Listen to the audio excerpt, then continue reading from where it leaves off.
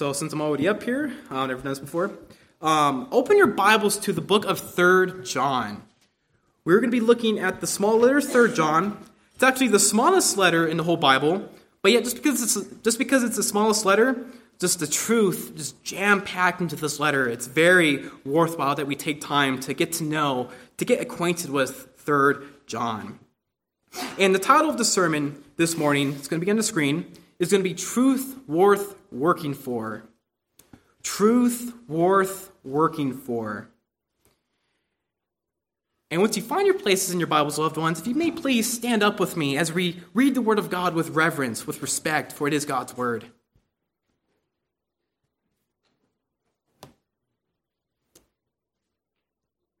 Awesome. Looks like everyone is there.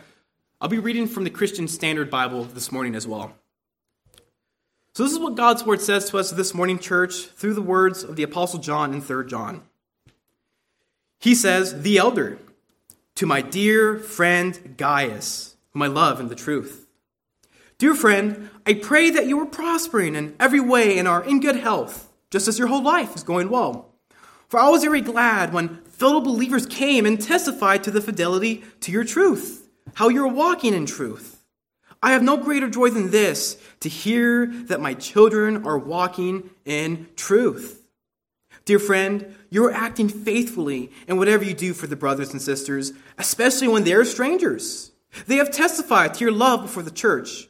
You will do well to send them on their journey in a manner worthy of God, since they have set out for the sake of the name, accepting nothing from pagans. Therefore, we ought to support such people so that we can be co-workers with the truth.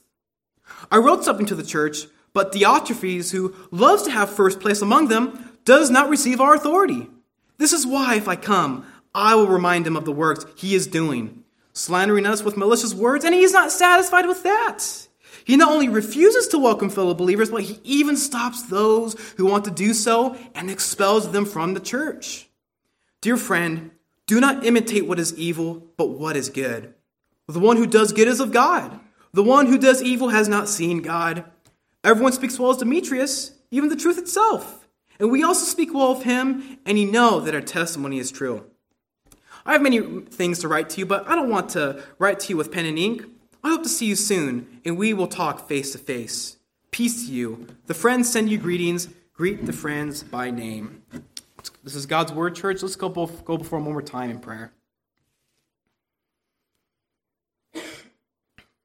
Lord, we thank you, Lord, again, just for the grace to meet on a Sunday morning, this day that you have made, to gather to fellowship, Lord, to sing songs of worship, praising you for what you have done through our Lord Jesus Christ, through the gospel, Lord, that he lived a perfect life, that he died, and that he is risen today, Lord, and that, God, we have new life, and we're able to live for you. We just pray, Lord, I pray that, God, that this word, Lord, will just transform us, Lord, just to be more faithful when it comes to working for the sake of the gospel, Lord. And I just pray that the message will be clear. God, help me not to mess it up in any way, but Spirit, please allow my words just to pierce my brothers and sisters, Lord, so that, God, we just better know you, Lord, and that, God, we not only love you better, but, Lord, we live more in line of what your word has to tell us today. And if there's any unbelievers here, Lord, God, we don't know, but there's always a possibility. We pray for their salvation, and we just pray that the word this day will bring them into salvation, into the kingdom this day, all to your glory alone. And we lift up all these things in Jesus' name. We pray this as a church. Amen. You may be seated. So we're gathered this morning, right, church, so that we may hear God speak to us from his word. For example, we just participated in a public reading of Scripture, reading our text, 3 John, right? And I mention that because many of you, if not all of you, have access to a Bible, right? And if we're honest, we live in a time, especially in a country where it is so easy to access the Bible, right? Whether it be a physical copy or on your mobile device, it's very easy. But how many of you ever asked yourself the question, how did we ever get our Bible in English? Because I can tell you, it wasn't inspired in English, all right? It was inspired in Hebrew, Aramaic, and in the Greek, right? The original languages.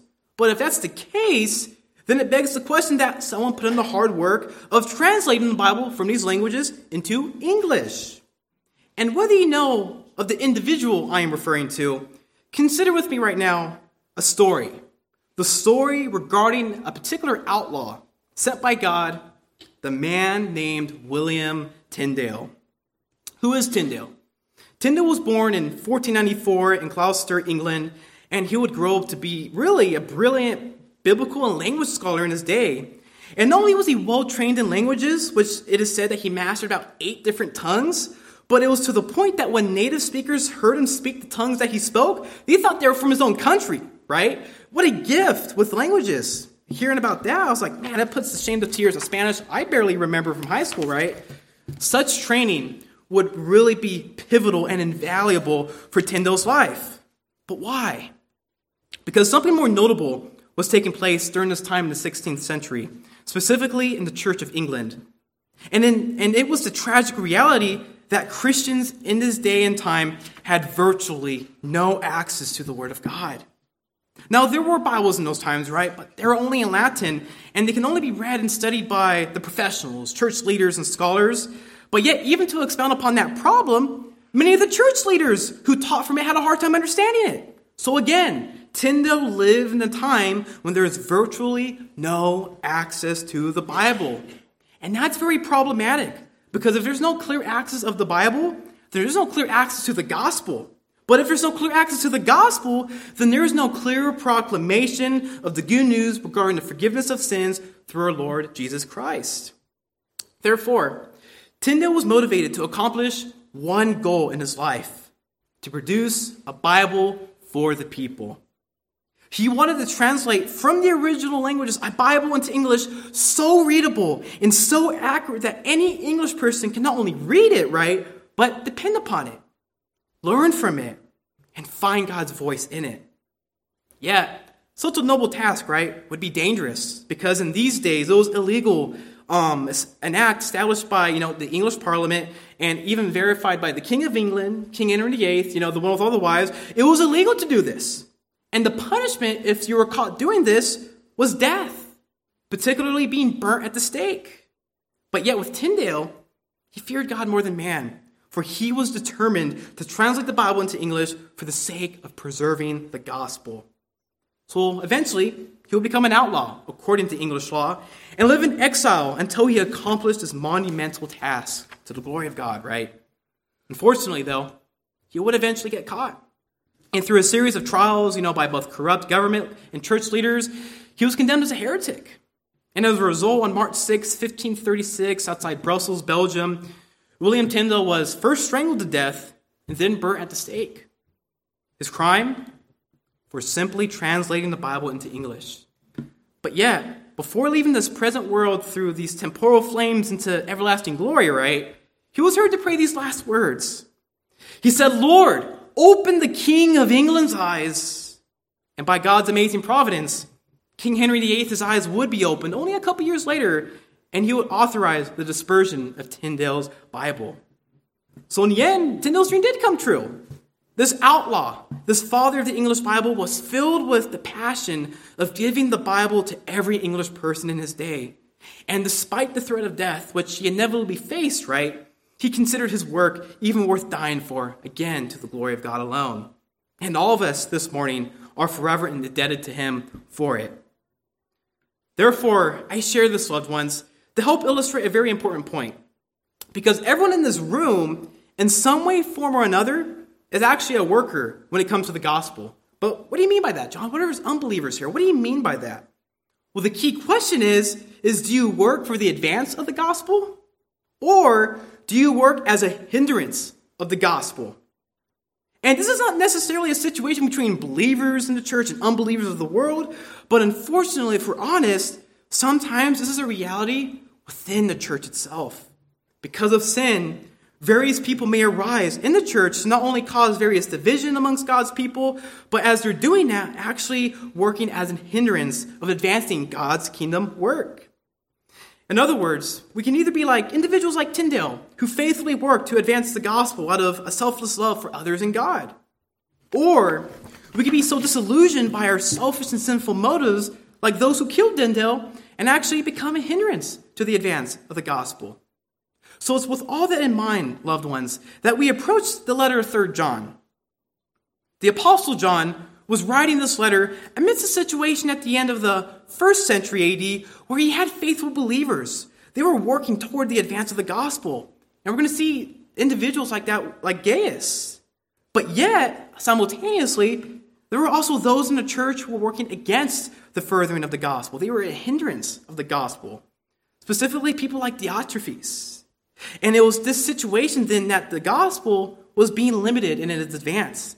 As a result, to solve this problem, to solve this dilemma, John writes the third letter of 3 John as a solution to remind the church to keep its head on mission of making disciples of all nations for the sake of the Great Commission. Therefore, the main point of 3 John, which is going to be the main point of my sermon this morning, loved ones, is that faithful believers then are fellow workers of the gospel. Faithful believers are fellow workers of the gospel. But what does it look like for a Christian to faithfully work amongst fellow believers for the advance of the gospel? What does that look like? And we're going to see, with this question in mind, that the Apostle John is going to present 3 marks. 3 marks of what faithful believers look like as fellow workers of the gospel. So, with all this in mind, let's jump right into our text where we are going to start looking at the first mark of this. And the first mark is the mark of walking in truth. The mark of walking in the truth. So look at your Bibles, beloved, at verse 1 of 3 John. And opens up in this way, saying, "The elder, to my dear friend Gaius, whom I love in the truth." So with most letters in the New Testament, all of them, right? They follow a typical style that was typical in the 1st century AD. And it was organized into 3 parts. 1, the greeting, the body, and the conclusion. Very simple. And so what we see in verse 1 is that it's the greeting of the letter. It's the introduction, I guess you could say. And again, as I said earlier, despite 3 John being the shortest book in the Bible, again, it's jam-packed, not only with content essential for Christian living, but with a historical context essential to understand John's message. And so in order to understand this background information, there's really one question we need to ask as we approach 3 John. Who's the elder, right? Who's the elder? Who is this referring to? And make a long story short, because there's a lot of debate. Every book in the Bible could be debated who wrote it, right? But to keep it simple for us today, the general consensus throughout church history, and even the New Testament itself, says that the elder here is none other than the Apostle John. Now, how can we know this? Well, the biggest hint is that there is a very close connection between the Gospel of John and the letters of John. And the connection has to deal with very close grammatical, literary, and content links between the 2 books. And since the Apostle John, the disciple whom Jesus loved, is the undoubted author of the Gospel of John, the most natural way to view who wrote the letters of John is the same John himself, right? A lot of Johns, but the same John wrote both things. So as a result, the elder in our text this morning is John, the apostle. And although it's unclear why he chose to refer himself in this way, why didn't he just call himself, the Apostle John? Or why does he say elder? He does the exact same thing in 2 John, but why does he do it? Well, in the Greek, this word for elder, it's a reference that John was actually a pastor. And as a pastor, although he was an apostle, it indicates that he had spiritual oversight over a series of churches, which would have been historically Ephesus, that he was writing to when he was writing these 3 letters. And we see this especially with his warm affection, his pastoral heart. And we're going to see evidence of that as he's talking to Gaius, how he addresses him and how he approaches the situation within 3 John. So as a result, the Apostle John, or John the Elder, he is the author of our letter this morning. But yeah, if you look again at verse 1, beloved, in your Bibles, we see who he wrote it to. He says, "To my dear friend Gaius, whom I love in the truth." And it's more difficult to say who exactly Gaius is. There's a few Gaiuses mentioned throughout the New Testament, but Gaius was a very common name in the 1st century. So it's virtually impossible to say, oh, this is the Gaius that's mentioned here. We just don't know, right? But what is clear is that as we go through 3 John, that Gaius was a godly example of what it looks like for a Christian to advance the gospel, to be faithful in doing that. And to begin with discussing about Gaius, John begins by calling him his dear friend. And really pay attention to that, because he wasn't just like his acquaintance, like, hey, how you doing, brother? No, he was his dear friend. And he calls him his beloved dear friend, and this simply captures, again, what I just said earlier, this warm affection that Gaius expresses, or that John expresses towards Gaius. And yet to further express John's pastoral affection towards Gaius, he says also, whom I love in the truth.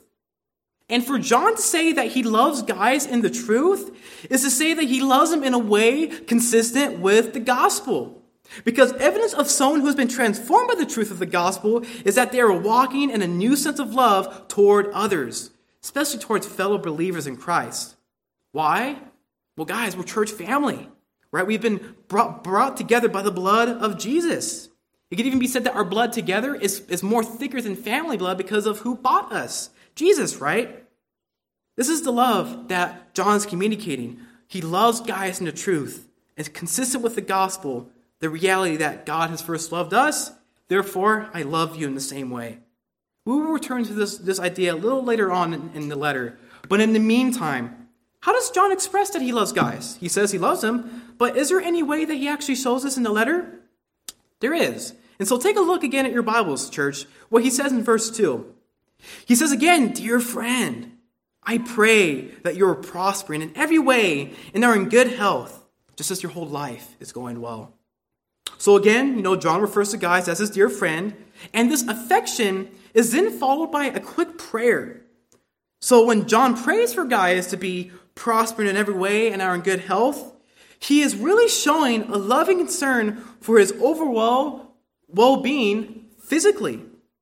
And to help us better understand why he's saying this, I want you to really look at the phrase whole life, right? Some other translations say it differently, such as soul. We'll get to there in a moment. But in the Greek, and I'm going to share the Greek word. It's necessary for us to understand what John is saying here. The Greek word here behind whole life or soul in some English translations is the word psyche. Psyche. And what psyche really captures is that it can either sometimes refer to the material aspect of someone, such as like their physical existence, or at times it can refer to the immaterial aspect of a person. And when we look closely at the context of verse 2, this latter meaning is true. This is why, like the ESV would say, soul, to really capture this inward affection, the spiritual side to what John is saying. So what does this mean for us? Well, when John is praying for Gaius' overall well-being, particularly physically, it is in comparison to his spiritual well-being. Just as Gaius is healthy spiritually, John prays for him to be healthy physically as well. And we're going to see in the next verse, how did John knew Gaius was actually doing well spiritually? It wasn't just he was just saying it just to say it. No, he actually knew, he had evidence to really say, no, Gaius is doing well spiritually. But yeah, I just want this to sink in for a moment to help address our prayer lives as we consider others, right? Allow this to sink in for a moment that John was praying for Gaius' not just his spiritual well-being, but also his physical needs as well.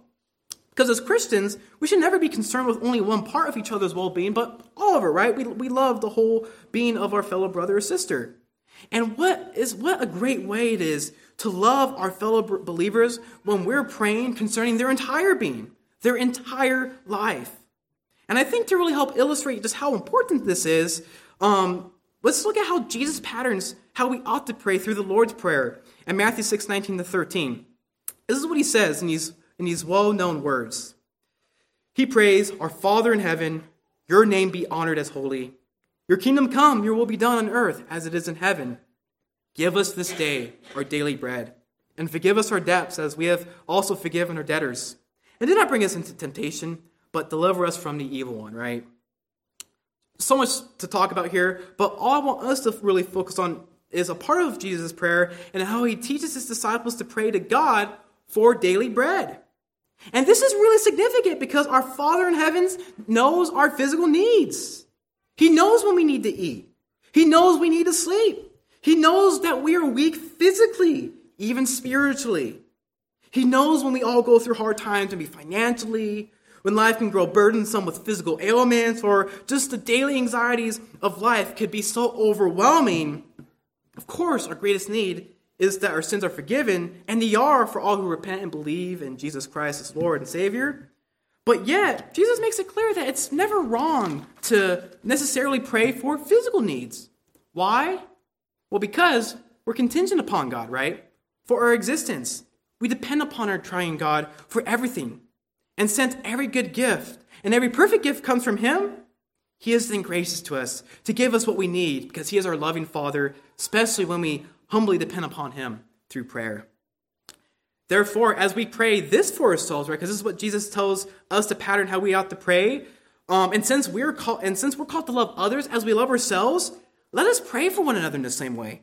And never allow your prayers to be something that you say, oh, I'll pray for you, brother, and you never do it later on. No, if anything, make it a habit to be quick to pray, which leads to a habit of continually praying, right? Because Jesus says in Matthew 12:36 that he will judge us for all the careless words that we speak. And so in this way, loved ones, as John was praying for Gaius, loving him in this way, let's do at least this, that we love our fellow brothers and sisters by really praying for them regarding their whole life. And so it's with all these things in mind that, awesome, cool. John is praying for Gaius, but how did he actually know Gaius was doing well spiritually? Well, look at verse 3, church. This is what John says, and this is how he knew. For I was very glad. Why? When fellow believers came and testified to your fidelity to the truth, how you're walking in truth. So the reason John knew Gaius was doing well spiritually is because other believers testified that he was walking in the truth. And this happened when, of course, these fellow believers, at some point in time, we don't know, came to John and told him about these things. We will learn more about the identity of these fellow believers when we get to verse 5. But what is significant to note here now is that they testified to Gaius' fidelity to the truth.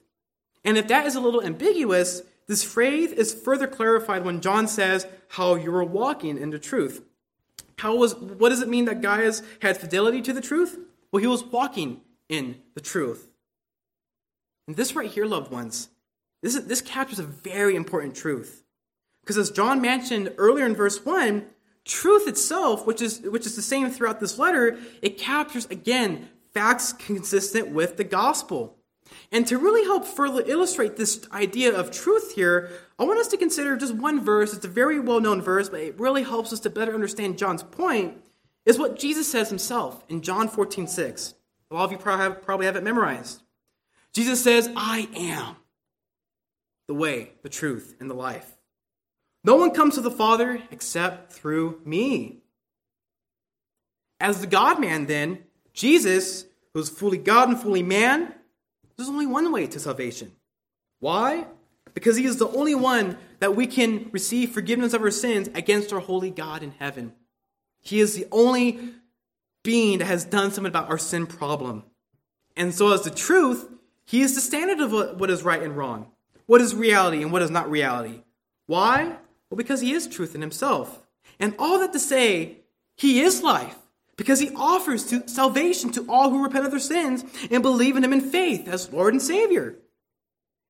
If you do that, you inherit eternal life, right, loved ones? No longer are we enslaved to sin and held bondage to our shame of it. Because Jesus, as Isaiah the prophet says, was pierced for our rebellion. He was crushed for our iniquities. Punishment for our peace was on him. Not on us, on him. And we are healed by his wounds. Or as the Apostle Paul says to the Corinthians, he made the one, as God made Jesus, who did not know sin, to be sin for us, so that in him we might become the righteousness of God. When Jesus, the man of sorrows, was on that cross, loved ones, we can never forget this precious reality of the gospel. He bore the full wrath of God as the sinless God, or as the sinless Son of God. For who? For all those who call upon his name in faith. Why? Because of his great love for you. How? By grace through Christ alone. As a result, those who have been set free from the bondage of death, we no longer live for sin, but we now live for the risen King Jesus, who is the way, the truth, and the life. And we who live for Christ have then been restored back to God, something that was lost due to sin, but now regained in Christ. Indeed, as believers, we can really sing and just praise God for what John says in 1 John 5:20, which he says, and we know that the Son of God has come and has given understanding so that we know the true one.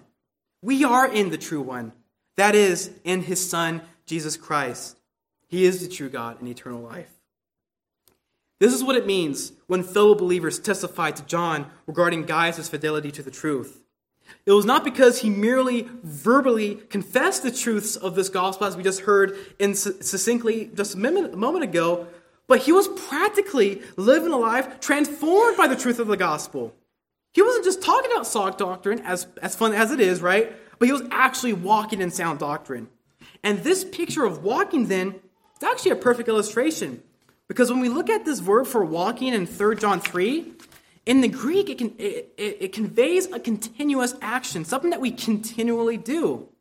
It indicates that Gaius was continuously living out the truths of the gospel. And we will see shortly what particularly Gaius was doing and how he was walking in the truth.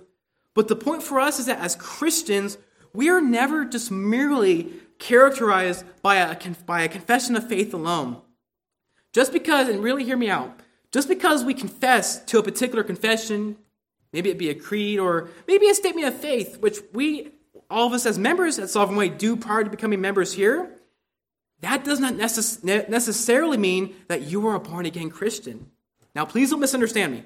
I am not saying that we are never to confess sound doctrine. That's actually really important to not only understand God, but to really worship him in spirit and truth. But yet, the point I'm trying to point out, which is what 3 John indicates, is that you're not primarily known by what you confess alone. Why? Because Jesus says you're known by how the way you live. Consider what he says in Luke 6:43-45. He says this here: a good tree doesn't produce bad fruit.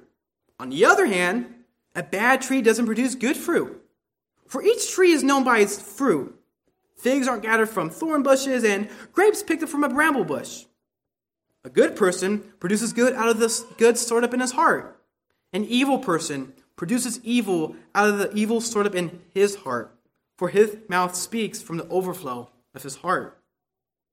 And the picture here that Jesus is illustrating is very clear, right? A good tree, it doesn't produce bad fruit. Likewise, a bad tree is not going to produce good fruit, right? It's just how naturally it works that way. But similarly, to paint a broader picture, a person who has received a new heart through the gospel is not marked by the continual habit of sin anymore. They're born again. This doesn't mean sinless perfection.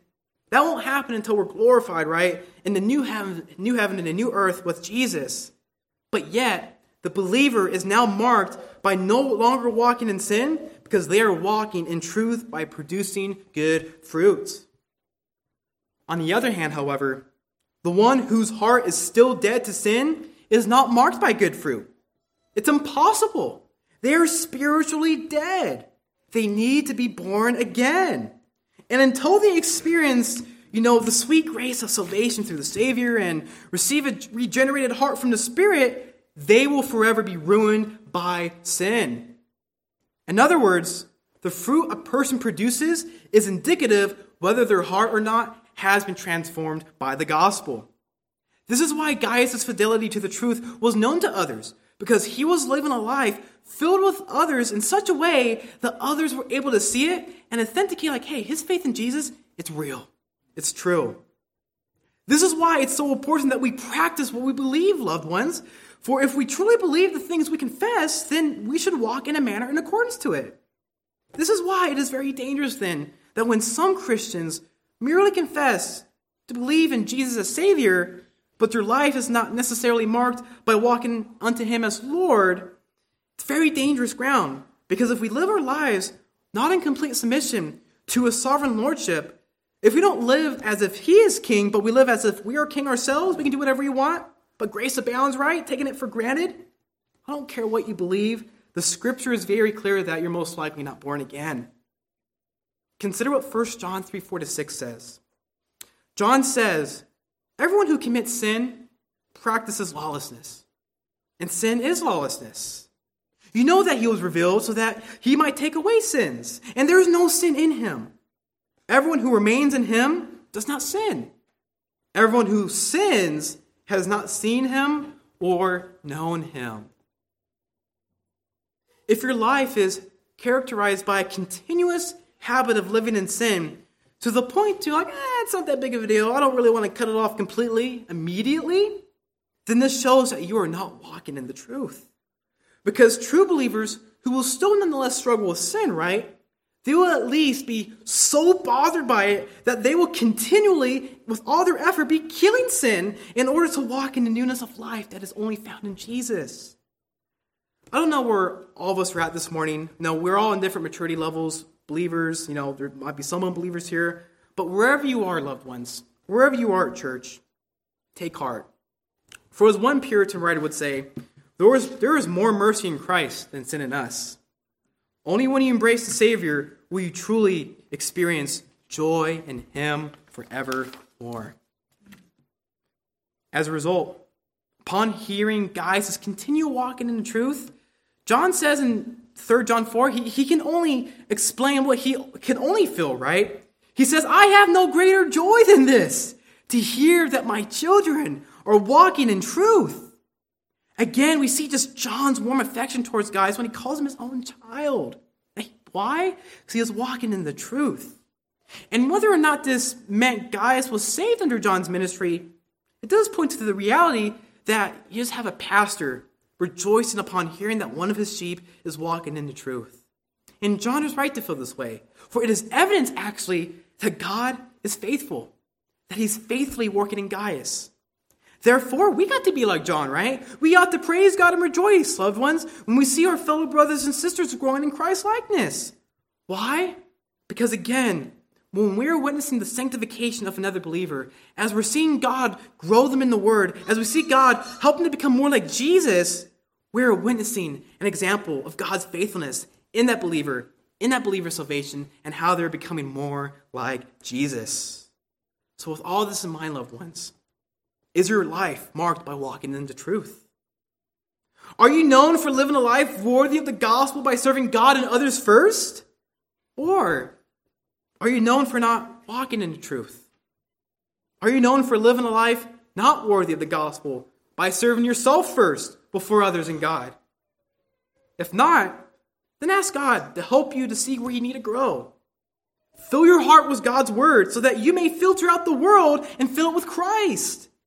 Surround yourself with the people of God that you can trust at church, who are more than willing to help you walk alongside as you guys walk together, living a life worthy of the gospel. Because, beloved, I pray that as we just do all these things together, because we cannot never do it alone, as we just keep these things in mind, beloved, it's my prayer at least that by seeing just how Gaius, or at least how he was explained to be walking in the truth, we'll see the detail later, that it is essential that we as believers, we got to be walking in the truth. Because if not, then how can we ever say that we have been saved by the truth of the gospel?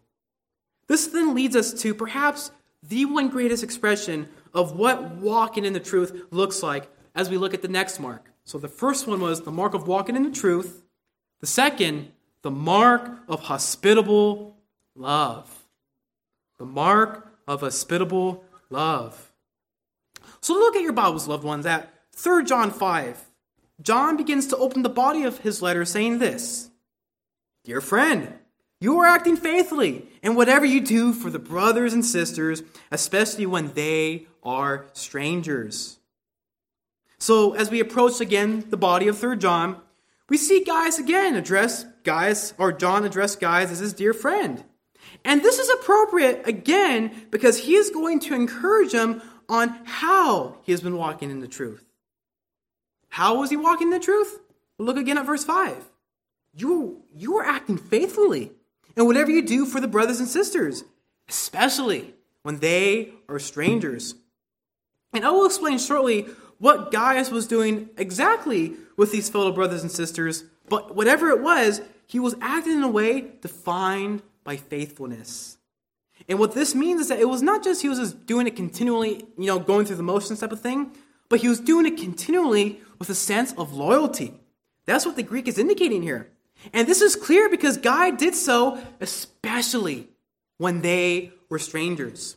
But you're probably thinking about the question, well, what does it mean that these fellow believers were strangers? Why does John call them strangers? Well, we actually find some clarity in the next verse. So look at what John says there in verse 6 about these believers. He says, they have testified to your love, talking to Gaius, before the church. You would do well to send them on their journey in a manner worthy of God. So there's a few things to keep in mind here.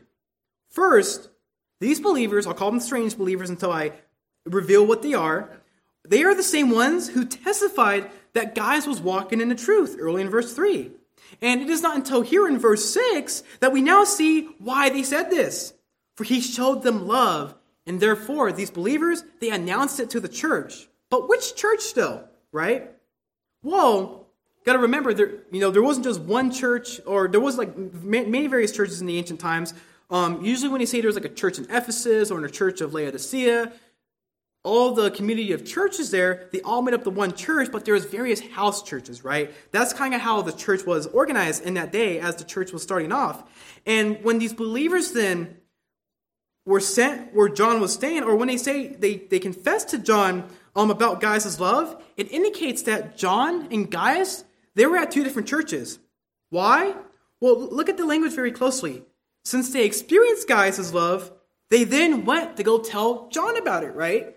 So again, where it seems that John is at one church, right? Gaius is at another.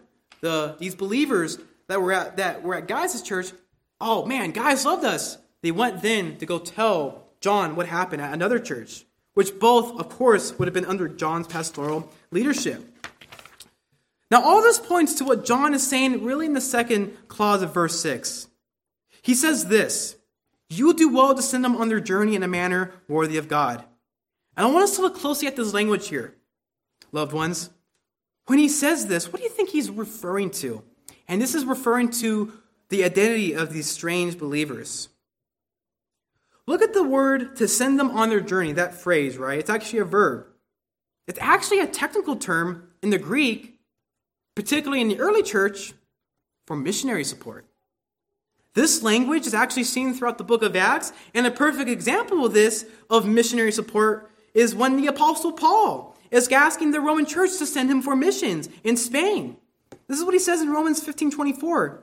He says, "Whenever I travel to Spain, for I hope to see you when I pass through, and to be assisted by you," that's the verb there.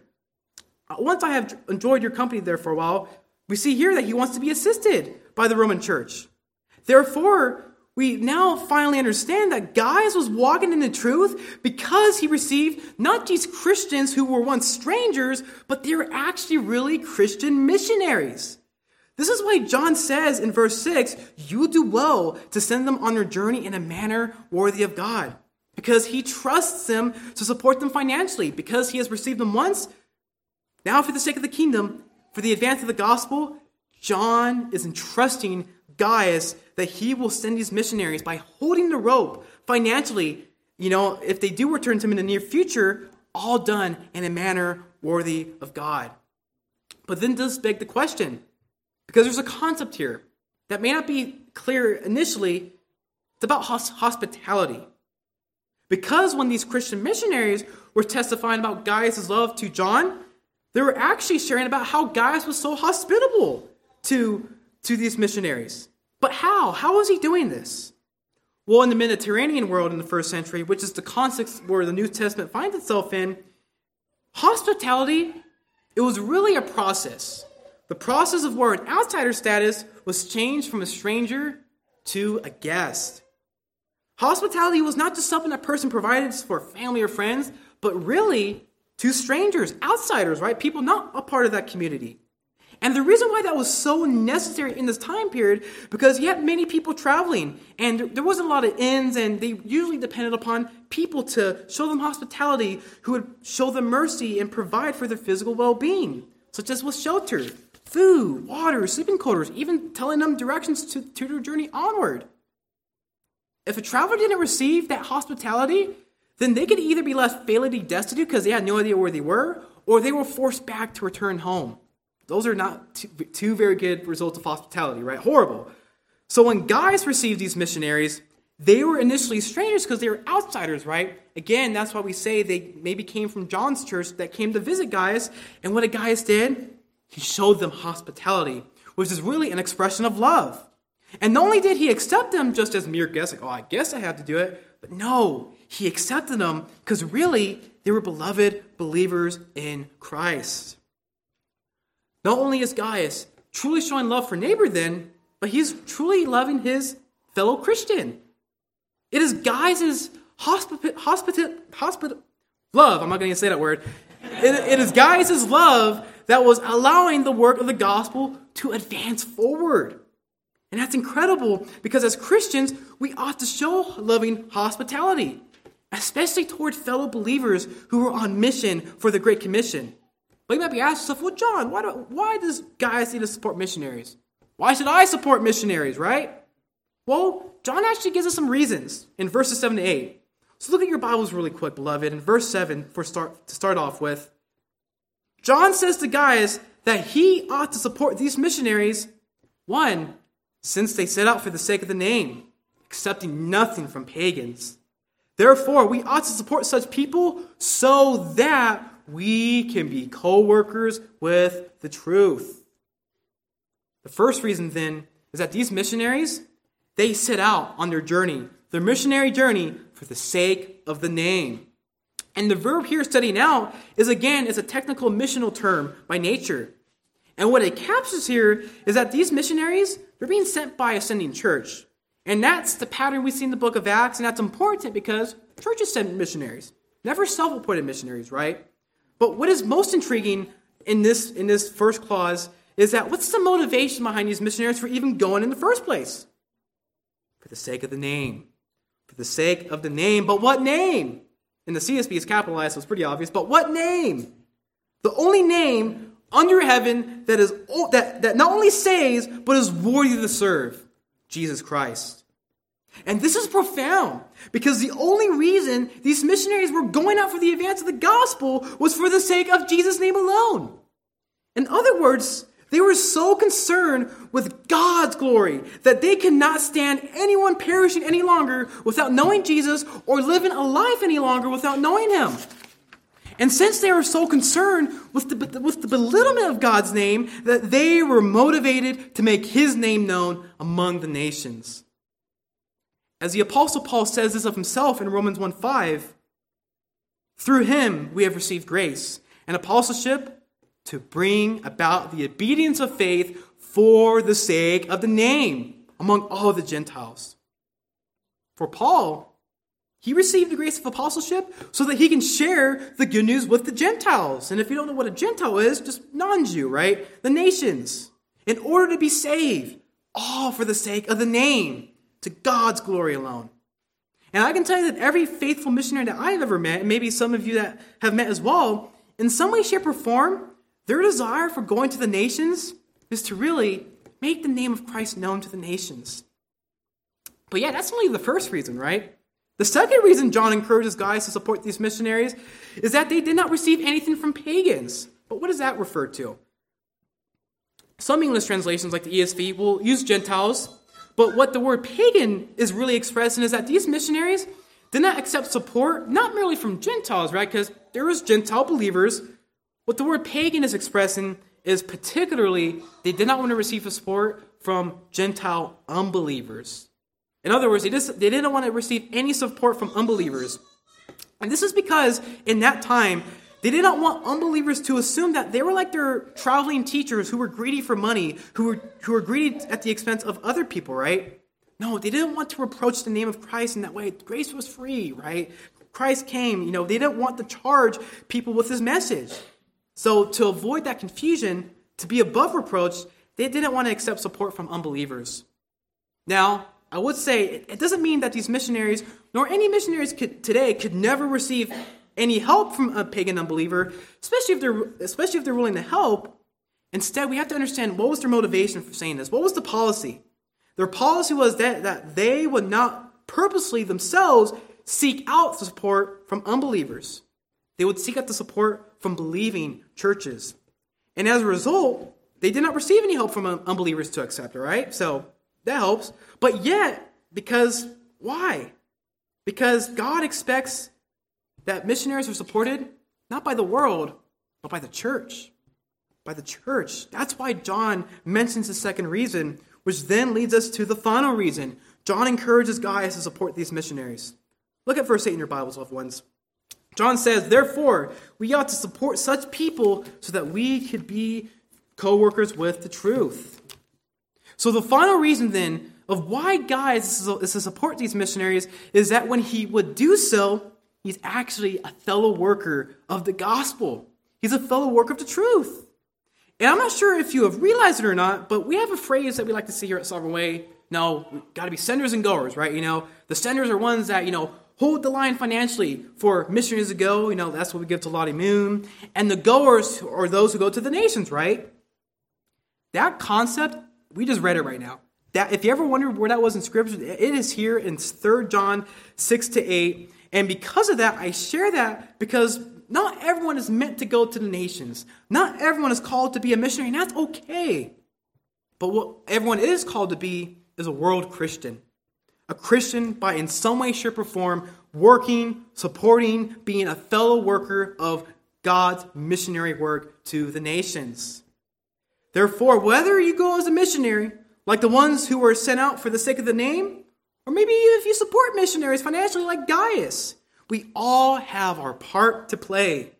And when we each play our part, which we need both, we are thus serving as fellow co-workers of the truth by helping together advance the gospel. As a result, loved ones, we have an obligation again to play our part in missions. Because if you think about it, this is really the only reason why the church is here, to make disciples of the nations. As Jesus says in the Great Commission passage of Matthew 28:18-20, he says this, all authority has been given to me in heaven and on earth.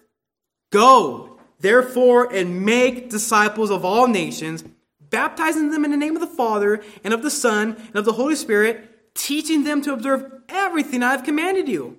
And remember, I am with you always until the end of the age. As Christ commands us to make disciples of all nations, we are to baptize them in the one name of our triune God and teach them the truths of God's word, right? And although such a task seems impossible by mere human effort, Jesus says, no, I am with you forever till the very end of the age. So just as John encourages Gaius to support these missionaries, we are called to support missions as well. And not only are some called, maybe some in this very room are called to go, but everyone else at least is called to support those who do go. We are called for the sake of the name, and it is by his name that we either go or support those who go. Because it is his name that is worthy. It's worthy. Jesus' name is worthy to be declared because it is the only name under heaven that can bring ruined sinners to experience the redemption of a great God and Savior, Jesus. Why? So that they can be regenerated by the Spirit and have new life in him. Loved ones, let us serve our God for the sake of his name and get God's mission done. According to the International Missions Board, I'm going to give you some statistics just to help make the reality all the more heavier. This is an updated one this year. The International Missions Board, which is the missionary agency our church is connected to via our denomination, they estimated that 59% of the world today is considered unreached. That means that Jesus is not known or named among about 4.5 billion people in the world today. And to make that reality even more heavier is that there's about 690 people dying every day without Christ. That is daily. People are dying without knowing Jesus.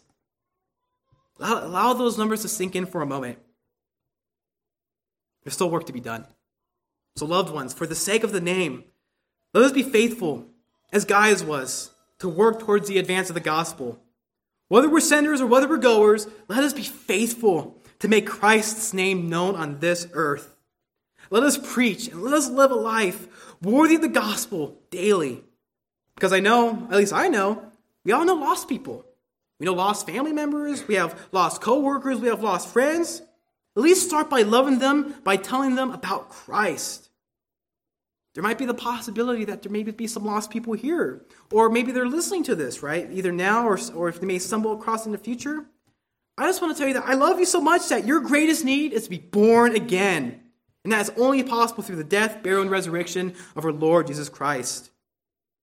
This is something that we've experienced as believers, but for those who have not, the fountain of living water rests right before you. The good news of Jesus. Do not deny it. Do not deny Jesus any longer so that you can keep living in your sin, because this sin will only keep you entrapped eternally, forever, in hell forever. And I don't want that. We don't want that for you as a church. And so repent of your sins, believe in Christ, drink upon the living water of Jesus, and your spiritual thirst will be quenched. Because only when you rest in the Savior will you experience true joy in Him. So loved ones, again, with all this in mind, only when the gospel has been preached to the nations will Jesus return in glory. He will return to destroy evil once and for all, and He will restore this fallen world into the paradise that it once was. Beloved, let us stop living for this world. Let us stop being distracted by it. It's fading away. It's not going to be here forever. Let us live for the world to come as ambassadors of the kingdom to come. Walk in the truth by lovingly showing hospitality toward other believers, especially in support for those who go in the name of Jesus. However, before we turn to the final mark of what believers look like as fellow workers of the gospel, there is a person we need to meet. And it's important that we meet this person so that we avoid the danger of becoming a true hindrance of the gospel ourselves. Now enter Diotrephes. Look at your Bibles, loved ones, in verse 9. This is what John says. I wrote something to the church, but Diotrephes, who loves to have first place among them, does not receive our authority. We have seen so far, right, in verses 1 to 8, how Gaius is walking in the truth by showing hospitable love toward fellow missionaries. But here we see a turn of events. We are about to witness something a little more ominous. A man named Diotrephes. There's very little that we know about Diotrephes apart from 3 John. In the first century, he actually had a very unusual name. Granted, I think he still has an unusual name today in the 21st century. But his name means nurtured by Zeus. And what do I share that? Well, it may be that this name was connected to nobility. In other words, Diotrephes, his name bled with privilege. But whether or not this explains Diotrephes' attitude in verses 9 to 10, as we're about to see, his example is not something we want to follow, loved ones. Why? Well, what does John mention at the beginning of verse 9? He says he wrote something, which is a letter, but it's lost to antiquity, so we don't know what it is. But he wrote something, right, to Diotrephes' church. But yet, what was his response? He rejected it, which further explains why he says that he does not receive our authority. And when Diotrephes does not receive our authority, what that is indicating is that when Diotrephes rejected the letter, he was actually rejecting John's God-given authority as an apostle, alongside all the co-workers who are working alongside John, like Gaius and the missionaries who are working to advance the gospel. And John illustrates Diotrephes as like, what's his motivation? Why is Diotrephes being a punk? Well, he's the type of person who loves to have first place among them.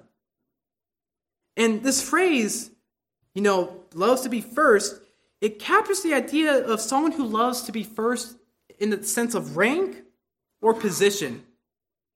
In other words, Diotrephes loves power. He's power hungry. He's on a power trip. He has no respect for the authority of others because ultimately, who does he love? Himself more than others. And this all bleeds into what John further says about Diotrephes in verse 10. Look at what he says here. This is why if I come, I will remind him of the works he is doing, slandering us with malicious words, and he is not even satisfied with that. He not only refuses to welcome fellow believers, but he even stops those who want to do so and expels them from the church. Since Diotrephes has rejected John's authority, whatever the reason was, right? He's power hungry, doesn't want to listen to John, wants to do his own thing. John has no other choice but to pay him a visit to confront him of all the evil works he is doing. And, the language is clear. John doesn't know when he's going to visit. That's why he says, if I come. But yet again, he needs to make this visit, right? Because Diotrephes is not doing good. He's doing a lot of evil things. But yet, what are they, though? What are they specifically? Well, John helps us again by listing 4 things in verse 10 of what Diotrephes was doing. He says he was slandering us with malicious words. He's not satisfied with that. He not only refuses to welcome fellow believers, but he even stops those who want to do so and expels them from the church. So first then, he is slandering with malicious words, evil words, right? John and those like Gaius and these missionaries who were faithfully working to advance the gospel. And the idea of slandering here is speaking nonsense. Diotrephes was speaking nonsense about John and those who are working to advance the gospel, speaking lies. And when combined with the idea of malicious, evil words, you could say Diotrephes was bad-mouthing, those who are faithful to advance the gospel. In other words, Diotrephes was the original discernment blogger. And who knows what he would have done if he had Twitter, right? And if that wasn't bad enough, as John says, he was not satisfied with using his tongue to belittle fellow believers. How horrible. He says, secondly, that he was refusing to welcome fellow believers. And look at that contrast. Where Gaius, he received these Christian missionaries with a love of hospitality, what does Diotrephes do? He doesn't welcome them. He rejects to show them hospitality. Instead of showing them love, he's actually showing his hatred towards them, his detestation of them. And if that was not even the end of it, it gets worse.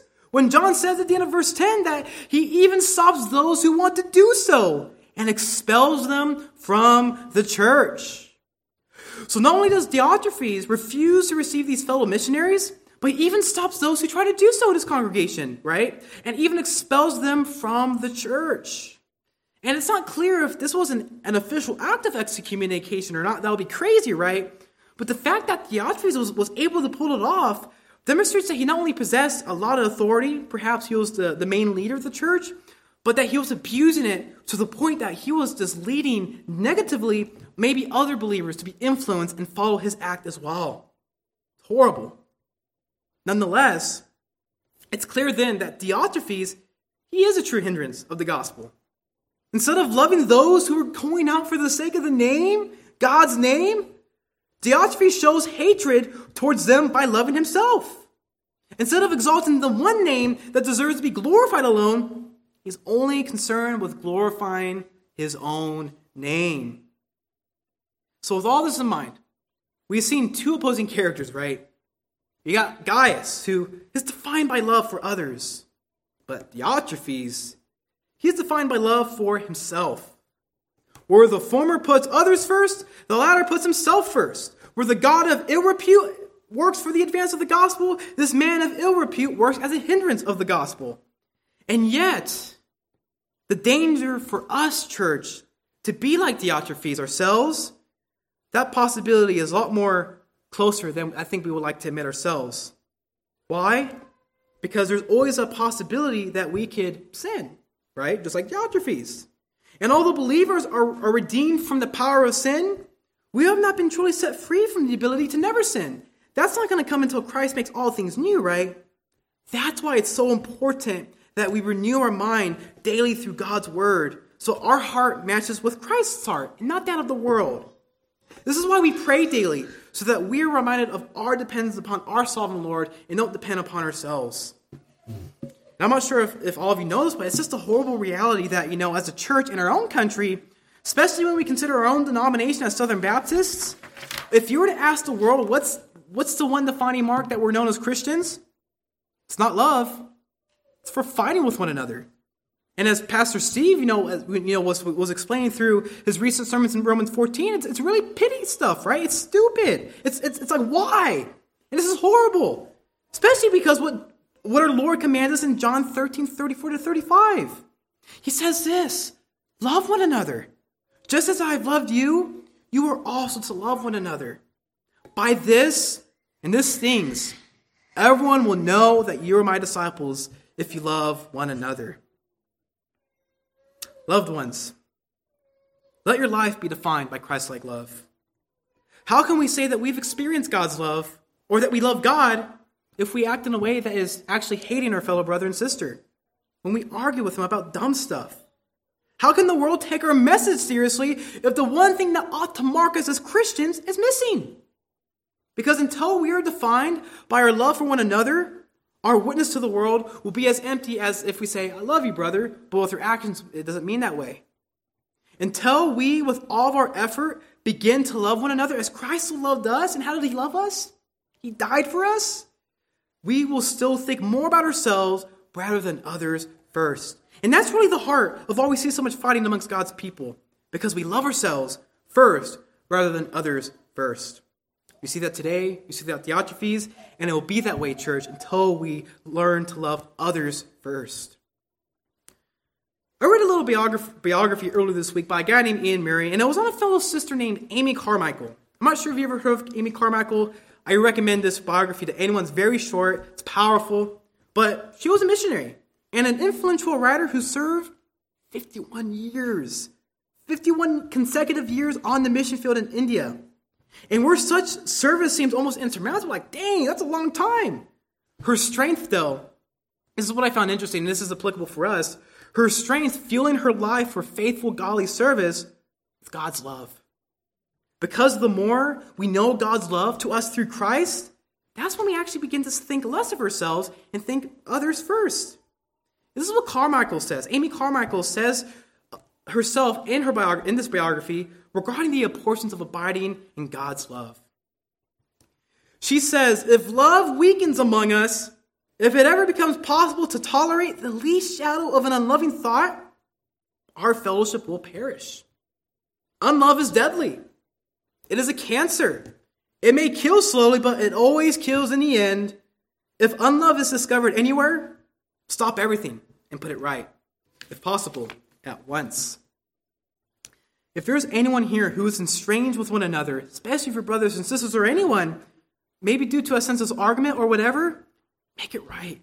For the sake of the gospel, for the sake of God's name, how he has first loved us, right? Make it right by lovingly seeking each other's forgiveness. Or, if your life has been marked by unlove, repent of it now in your hearts so that God's love can consume you. Because unless we allow ourselves to be consumed by God's love, we will never truly love others. And this then leads us, church, to consider briefly the last mark of what faithful believers look like as fellow workers of the gospel. And this is the mark of godly obedience. The mark of godly obedience. So we have seen the mark of walking in the truth and the mark of hospitable love. All this is really important then that we walk in obedience in light of it, right? So look at your Bibles, beloved. In verse 11, this is what John says. Again, dear friend, do not imitate what is evil, but what is good. The one who does good is of God. The one who does evil has not seen God. So we see John refers to Gaius for the last time as his dear friend, but we arrive at the peak of the letter because it is in this passage that we see the one primary command in the letter, right? So we've talked about a lot of theology, a lot of true things. Now it's time to apply it. And what does he say? Do not imitate what is evil, but what is good. Why? Well, the text answers that ourselves because the one who does good is of God. The one who does evil has not seen God. In other words, John is saying to guys, do not imitate that evil Diotrephes. Instead, continue to do what is good.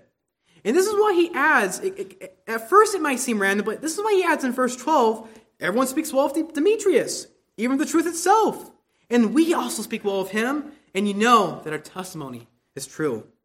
And so John kind of inserts Demetrius, it seemed like, last second, but he inserts him nonetheless because he was an example of someone who was doing good.